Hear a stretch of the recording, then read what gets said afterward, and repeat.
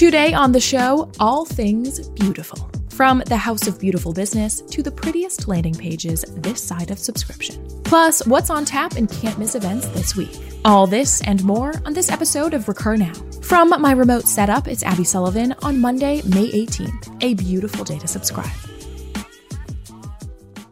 Up first, a glance at your B2B SaaS index. We are seeing a bit of a slowdown in B2B MRR growth, with the MRR gain index at negative 0.76% change in the last 24 hours. However, overall B2B SaaS growth is still in the positive at plus 1% change in the last week. And you know if it's up and to the right, we'll take it. Up next, today's headlines.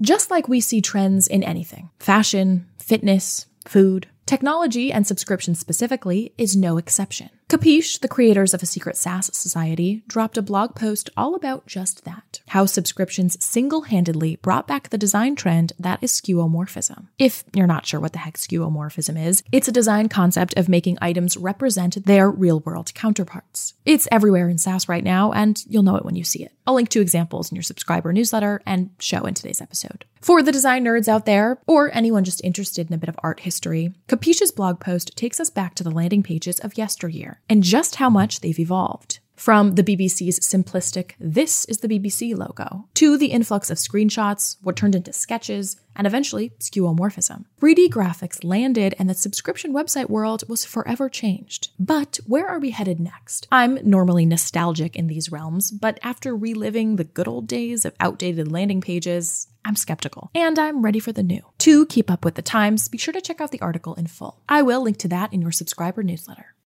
And now I take a trip to the House of Beautiful Business, a global think tank and community for making humans more human and business more beautiful. I heard about this one from a Recur Now listener and appreciate the intel so I can share with our crew. It's a novel idea, a virtual community of sorts for professionals to come together and topically immerse themselves in various areas. The House of Beautiful Business has a virtual summit coming up in October called The Great Wave, a 4-day virtual physical, global, local happening to create a positive vision and playbook for business in the post-pandemic era. But in the meantime, you can get involved in the house with their living room sessions, which involve conversations, master classes, ask me anythings, debates, and social experiments via online sessions as part of a curated program with special guests. One of the latest sessions posed questions about pause, which I mentioned a few times last week in the show, asking that before we go back to normal, we actually stay in this space a bit longer. It's a deep look at the workplace and beyond, with a proposition that moving forward, we need new language, new leadership, and more time. If that piques your interest, there's a really good post on Medium that sums up the happenings of that particular living room session.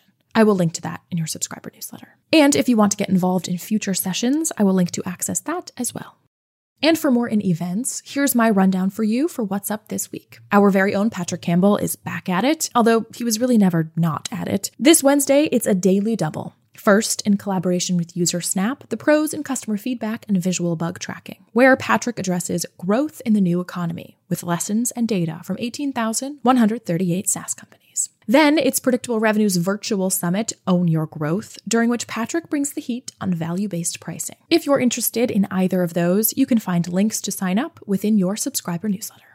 And now a thought provoker to kick off your week. I caught a tweet by Daniel Gross, founder at Pioneer, last week that got me thinking. It goes like this. 2020 is like 2002, except what was illegal is now collaborative, he writes. Think Napster, now Spotify, pirated Photoshop, now Figma, pirated Dreamweaver, now Webflow. What else, he asks. So I revisited the post this morning and saw it's garnered over 900 replies. It's worth checking out the thread for some welcome distraction and adding to it if you're feeling jazzy. I will link to that in your subscriber newsletter.